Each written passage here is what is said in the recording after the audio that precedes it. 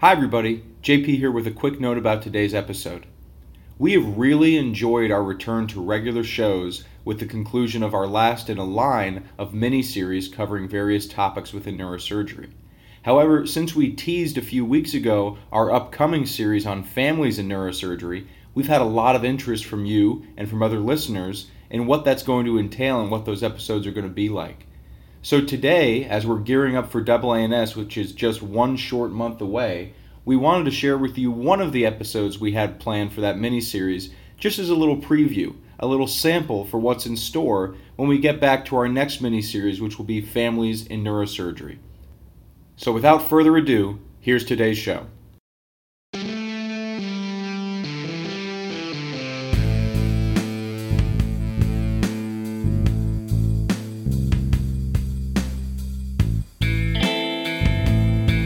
Welcome to the Neurosurgery Podcast. I'm Mike Wang, and I'm here with my co-host, JP Colson. We are here to discuss all things neurosurgical. Hi, this is JP Colson, a resident in neurosurgery at Rush University.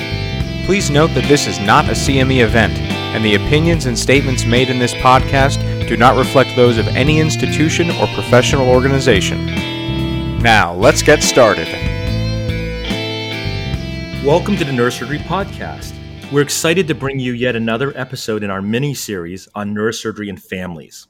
This is a very exciting area for JP and me because, of course, family is such a huge part of our lives as neurosurgeons. Now, I'm absolutely delighted today to be joined by two of our residents who actually are married.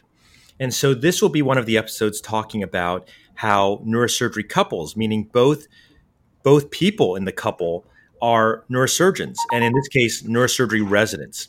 This is a fascinating arena. It's hard enough to be a neurosurgeon on your own, but imagine also being married to a neurosurgery resident or attending for that matter.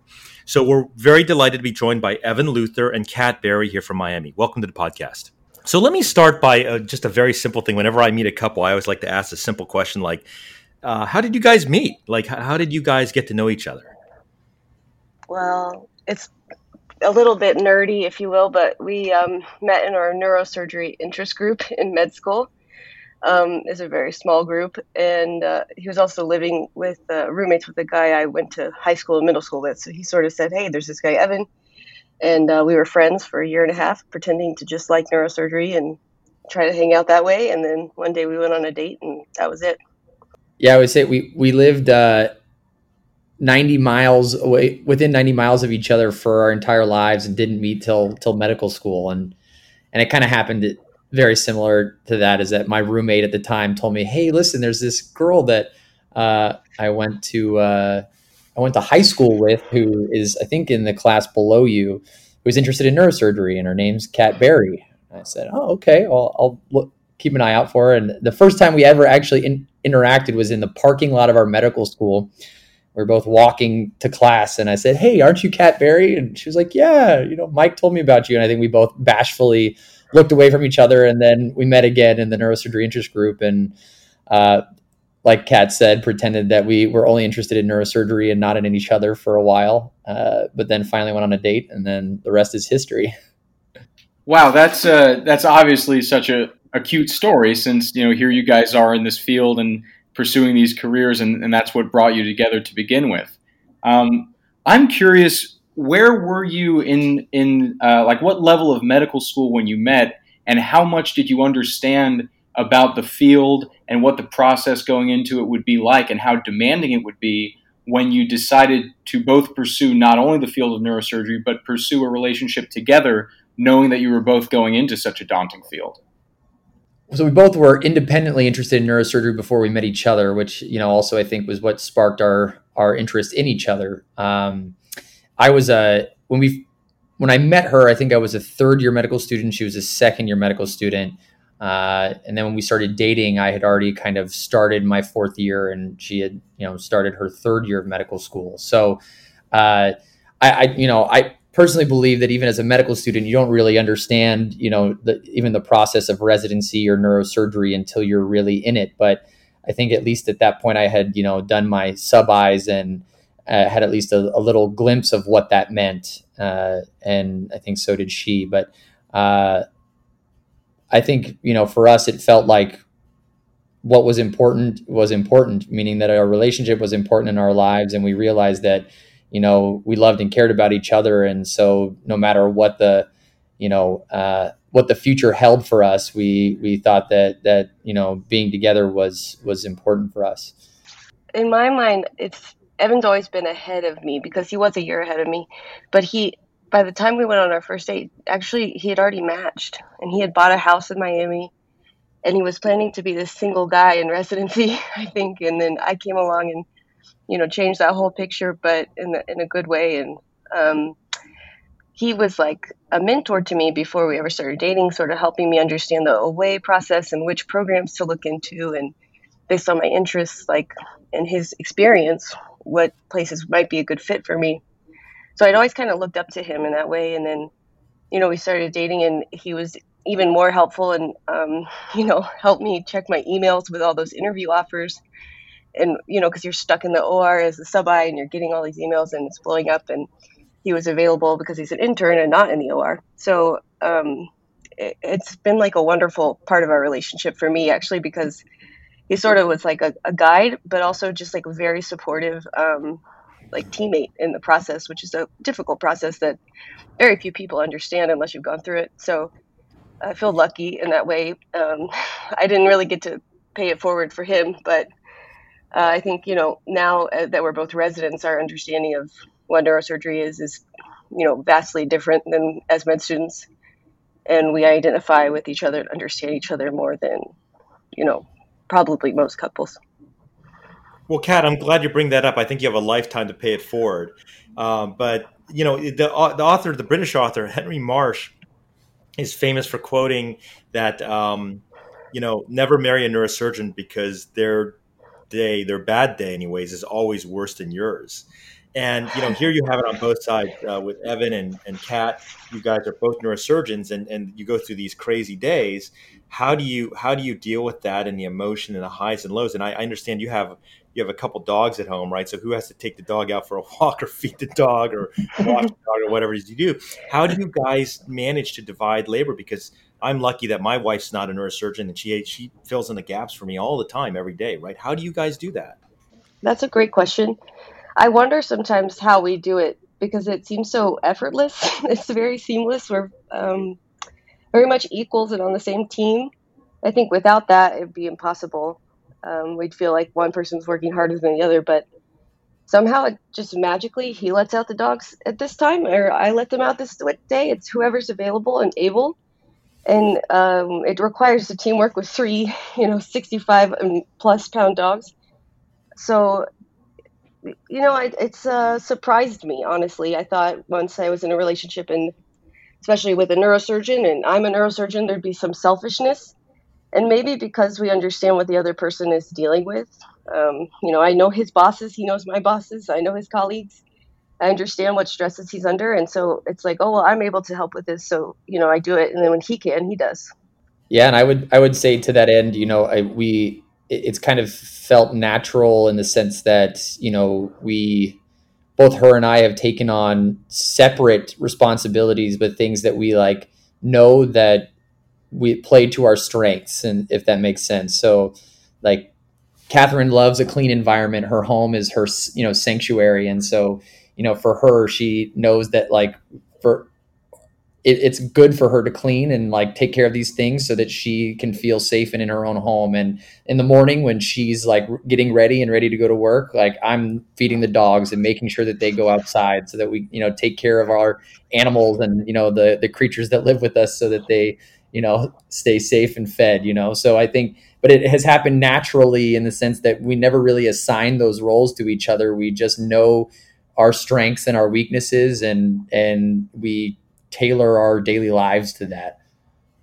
Well, on that note about tailoring your daily lives, I'm very curious about a somewhat common aspect of relationships among people in any profession, but generally in the professional classes. Do you find that you try to set some time of your day or your time together outside of the hospital, set it aside and make it devoid of work? Work-free time, you won't talk about it, you try not to think about it. Or do you find that even, if you're taking a walk outside or watching a movie, things from each of your days on the job will pop into your mind. And obviously you can share that with the other person with understanding. But I often talk to people in various fields, law, other specialties of medicine, who always take their work home with them. And even if their spouse or significant other is not in the field, they may make an effort to set aside a sacred time where no one talks about work. Have you two taken any structured steps to build something like that into your relationship? I guess I'll start with that. So the short answer is no. We don't have any structured, assigned time in which we don't talk about work. But I also, I think both of us feel like, as a neurosurgery residents and as future, neurosurgeons that are, this is like a calling for us rather than just a job or a vocation.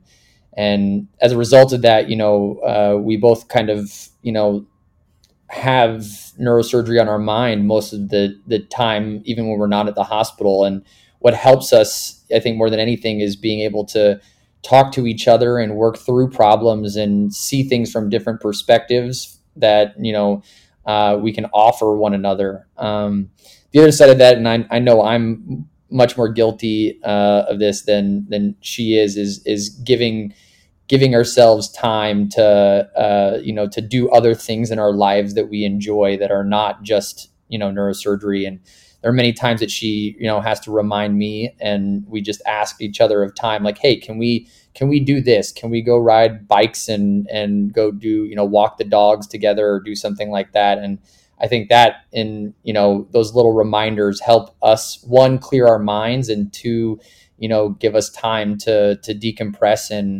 and even think about, what happened at work or what's going on currently, and then be able to look at it from another perspective. So one of the best parts about our relationship is that we're both interested in a lot of things outside of neurosurgery. And he's right, like it's a calling for both of us. We're both very interested in it, and it is a huge part of our life. But I think one thing that I was shocked about, I thought, I'm never going to date a doctor. When I was in med school, I just dated different, people in the world that were doing different things, like music, completely different things. And I never felt like I was missing something, missing that understanding that can come with dating another physician. But now that I am, it's a whole nother world. And I think less time is spent wasted discussing work and explaining things to each other, because we say like one word and the other person knows exactly what we're talking about. So there's not a lot of description of reminding so-and-so who this person is and XYZ about your day. It's just like, oh yeah, you get right into it and there's no time wasted.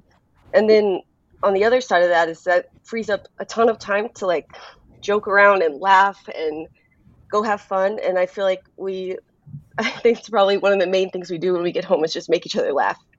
So no matter how bad your day was, you kind of forget about it immediately. Yeah, it's interesting, right? Because if your spouse doesn't understand how hard things can be or what it feels like to tear the dura or have a patient die or whatever, right? You're right, Kat, that there's a lot of explanation. And sometimes the explanation won't even do it, right? The explanation occurs, but the understanding at a basic level isn't truly there. And I think that's a source of a lot of discord. So I think it's wonderful that you guys have a great relationship. But let me bring up something very interesting to me. My wife and I were always talking about, okay, well, if we move to this city, what's it going to be like? Or if we go to that city, what's it going to be like? And it always centers around the fact that, because I'm the major breadwinner, that she's like, well, wherever you need to go, just go, right? But now Evan's a year ahead of you, right? So on the next move, if you guys leave Miami, is Evan going to determine that? Or how do you work that out? Or do you say, well, whatever city you end up in, both of you have to get a job, right? So it gets a little complicated if one person's always ahead by a year or two or three, right? And we actually see this a lot in doctor families. In other words, you might be an ENT surgeon and not a neurosurgeon, right, Kat? And then you would still potentially have this issue where whoever goes first, I don't want to say holds more of the cards because you're a team, but there is something like that. Like, how do you have that discussion when you're ready to take your job and the other person isn't really quite there yet, either mentally or just in time, right? Or doesn't understand fully what's ahead. How do you guys even talk about stuff like that? Or is it too early to talk about that? No, it's not too early. I mean, given our situation where I actually, was able to move programs to be together, which is, just phenomenal that even happened for us. The concept of us trying to do whatever it took to be together has always sort of been a topic that's not taboo. It's part of the conversation. Um, and yeah, that is a mystery. Like, what are we going to do when Evan graduates? He's actually 2 years ahead now. And, you know, I don't want to be apart for 2 years, and we don't know if there's going to be kids by then. We have no idea what the picture holds. So, yeah, it's something we discuss, and I think we've kind of come to a nice solution because Evan has so much interest in neurosurgery and endovascular and skull-based vascular stuff that he might be able to get in 2 fellowships potentially, and then be done when I'm done, and then we could travel together. Or I could get a fellowship somewhere and he could go there and do a year of fellowship in endovascular or skull base. So I think the best part is that we're very flexible and open to different possibilities. And the thing that remains in the forefront is our commitment to each other, regardless of what the future holds. Yeah, I would agree. I mean, I think we, I guess in terms of like background is that, Kat, like we said, Kat, matched elsewhere, and we had to, we were lucky enough to have her, be able to come from another program to be here. But to that end, when we sat down and discussed our options about that, we basically said, we just want to be able to be together, and we would want to stack the cards in our in the direction of us being together, whatever that looks like. And now looking at it at the back end, now that I'm starting my 5th year and getting closer to the end of residency, we've kind of discussed what that means for us. And I think the best option that we've kind of gone around with is that we want to be able to graduate and leave to Miami together. So the hope, at least from my end, is to do my 2 postgraduate years of training here in Miami, so that when I'm done with fellowship, she'll be graduating from residency, and then we have the ability to go wherever. Well, there's the official pitch. Applications in.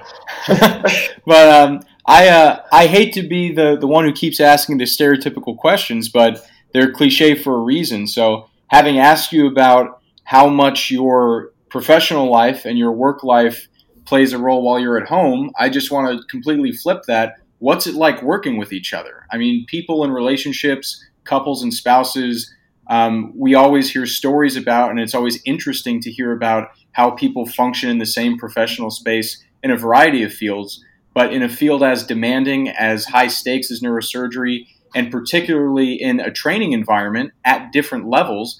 What's it like being in the hospital at the same time? I mean, to what extent have you interacted or been on the same service? And just what's that experience like? It's a very rare situation.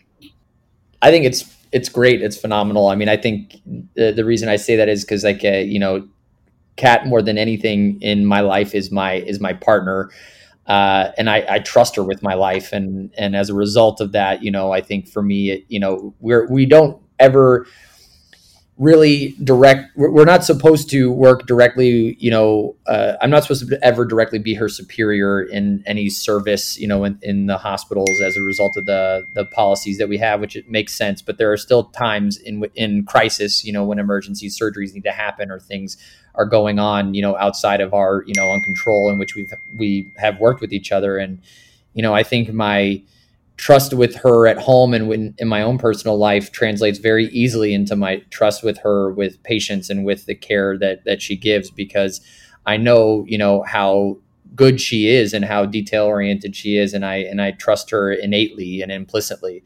So I think for me, it's actually wonderful because I get to see her, do well and, be the person that she's always wanted to be and excel in the position that she's in. That's sweet. I will say the same thing. That we got to do an emergency case. I think there's been a couple other small procedures that we've done, and it's honestly pretty cool to get to see the person that you love, like, doing such a great job at something that you understand fully how good they're doing, because you know what the goal is too. So it's actually just been fun anytime we've gotten to work together. I thought, maybe it'll be challenging or we'll fight or something. And it wasn't that way at all. It's just like working with your best friend. So we've been lucky that it has gone so well the few times that we've had to work together. Yeah, let me ask you guys kind of a personal question about handling stuff as a resident. So when you're taking home call and your pager's going off at night, and it might go off, I don't know, 5, 10 times, right? And you're not cycled on your call. You're not synchronized, I guess is the way to put it. So you're not on call, and Kat, you're not on call, and Evan's pager's going off. Then the next night, Evan's not on call, and your pager's going off. How do you deal with that? I mean, if it were me, I'd sleep in a separate room, but then I'd never sleep with my wife, right? So how do you handle that? I think Evan's going to have a really good answer to this question.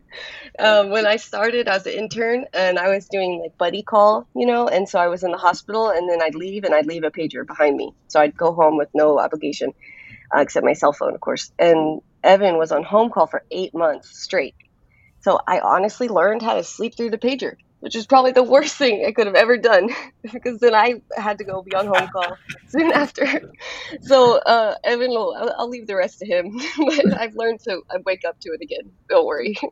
So, yeah, I would say, so Catherine is not a morning person, which is, again, this is what we were talking about previously, is that we both kind of play to each other's, strong suits and weaknesses. And I wake up pretty easily and can go back to sleep pretty easily. So there were definitely times when she was on call, home call, and I wasn't, and her pager was going off and she was sleeping through it. And I would kind of wake her up gently and say, hey, your pager's going off. You got to call that back. And then I would go back to sleep.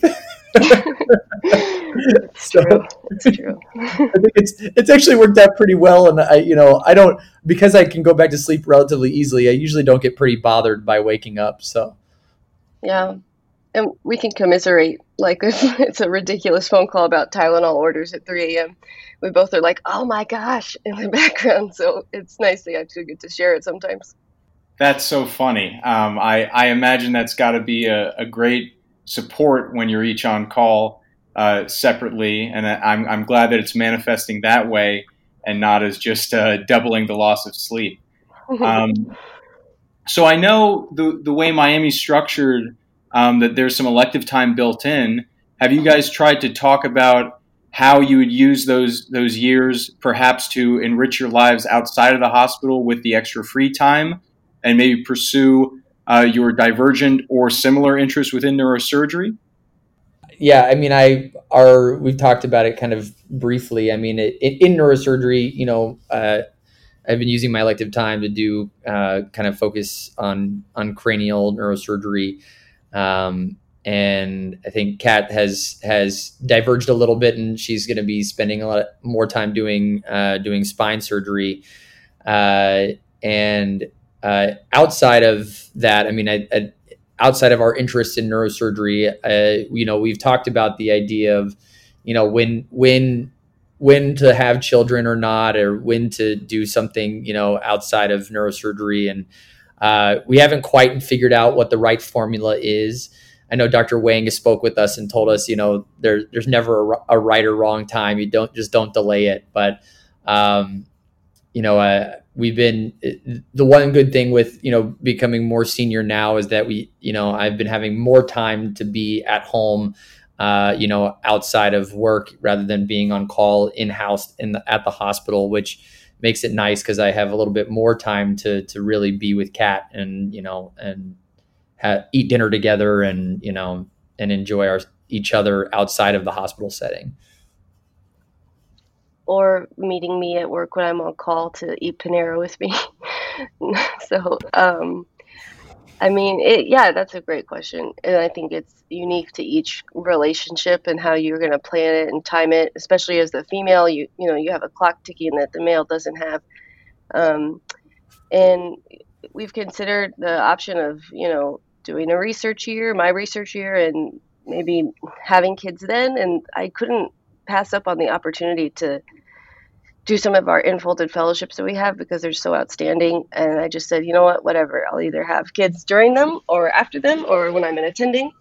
And I won't be able to pass up those chances. And I think that's a hard part for men and women, but especially for women, once you have kids, to be able to fully focus on your job still and want to do it with all your energy and time as equal as you would take care of your kids.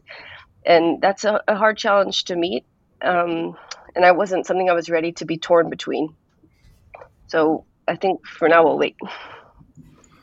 Well, I'm glad that you two took it there, because I was trying to tactfully ask about if you had discussed family and family planning in that time. So thinking even further ahead, let's go to that nebulous future time where you've had kids, and let's say that you're attendings. And as Dr. Wang said, we're planning to also talk to neurosurgery couples who are currently attendings.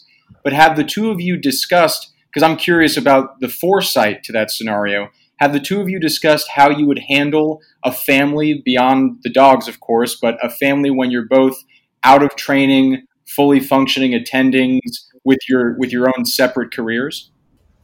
I don't think we have had an explicit kind of conversation about how we would handle it, but I think in general, most of our relationship has kind of evolved pretty organically, and I think in my mind, the most important thing is just that we know, if we can set our schedules so that we're not on call together at the same time, then for me, I know that if I was on call and had to go in, and she would be able to take care of anything at home that I wouldn't be able to at that time. And I think vice versa. The reason I say that is just because of the trust that I have with her, and the relationship that we have with each other. I know that she is capable of anything. So I agree. I think it's something that, like everything in our lives, we've just sort of figured out in the moment. No matter how much you plan for something, you never really know how it's going to be, and the things you'll have to improvise and work around. So it'd be nice if we had family and near where we are whenever we have kids. I think that's probably the easiest way to do it, or make enough salary that you can afford quality childcare, which is a struggle for a lot of residents. But both of our families live back in Texas, where we're from, so we're trying to lure them over to the East Coast, get them a retirement home in Miami, but none of them are biting yet. So I want to ask you guys about one last thing, but first of all, it sounds like the unifying theme here is that the fact that you care so much for each other, that you sort of complement each other and always think about the other person, has really been part of the recipe for your success with all the stresses of residency. And let me just add for our listeners that we're talking about two exemplary house staff. It's not like, they're shirking their duties to go eat Panera together or whatever. I mean, this is really a testament to the sacrifice it takes to form and maintain one of the most important bonds in our society. And my hat's off to you guys for that. And Kat, let me also add that it's been a real pleasure to have you here, and what a great loss for Indiana. And Nick Barbaro, what a great gain for Miami that you came to join us, and we're so proud of you and all that you do. But let me ask you guys to maybe send a message out there to the folks listening. So there are probably about 1,000 of our listeners that are in training or about to be in training, and maybe it's not neurosurgery, maybe it's general surgery, maybe it's OBGYN, right? But this problem that we talk about with couples, surgical trainees as couples, is amplified a bit in neurosurgery, but it applies broadly, right? Can you give a little bit of advice, aside from what we already know, which is that you love each other, you love the other person, just one little kernel of advice to them about how they could try to enhance their relationship in these times that are often very exciting and also very stressful and tiring, right? Yeah, no, for sure. Thank you for your kind words. I think for me, sometimes you feel, especially working at, one of the largest public hospitals in the country, that sometimes you're kind of fighting all day. You're fighting to keep your patients alive and taking care of them, keeping everybody happy, keeping yourself happy. And I think for me, the advice I would give to another couple is just remember you're on the same team. Even when you're frustrated or angry at something else, remember they are not the enemy, and, they're there for you and they're there to support you. And, sometimes it might give you advice you don't want to hear, but it comes from a good place and it helps you be better. And, I think that's the the key to our success is remembering we're on the same team. And I would follow that with that, communication is huge, because, a lot of times, I coming off of a 24-hour call and emergency cases and tired and haven't slept a wink. Sometimes I don't even know what I need. But if I can at least communicate that like this is what's going on with me, then she may be able to understand what I need in that moment. And vice versa, if we just communicate with each other and tell each other, hey, this is what's going on with me. This is how I'm feeling. This is what has happened. We now know each other well enough that we can kind of guess, hey, well, maybe this is what I can do to help this situation be better. And I think for us, being able to communicate with each other about what's happening and what is, what we feel and what we may need at the moment has really been key in allowing us to continue to succeed as a couple. Wow. Well, Kat, Evan, I mean, anyone listening today, hearing the way you two talk about each other and with each other, it's obvious the bond that you have and how that extends both at work and at home. And having spent time with the two of you together myself, be it on the legendary Miami Regatta on Dr. Wang's boat or Dr. Wang's legendary shooting outing that we all enjoyed, it's just as palpable in person when the two of you are together, the chemistry that you have. So on behalf of Dr. Wang, myself, everyone listening, obviously it was very generous and open of you two to come on today and discuss these things. They're very personal topics, but you have such a unique experience and a unique situation nationwide, if not worldwide. I think it's important and admirable for you to come on and share your experiences for everyone listening who may be in a similar experience or who may be thinking about entering that kind of situation. So thank you both deeply for joining us today on the podcast. Thanks so much for having us. It was great. Yeah, thank you.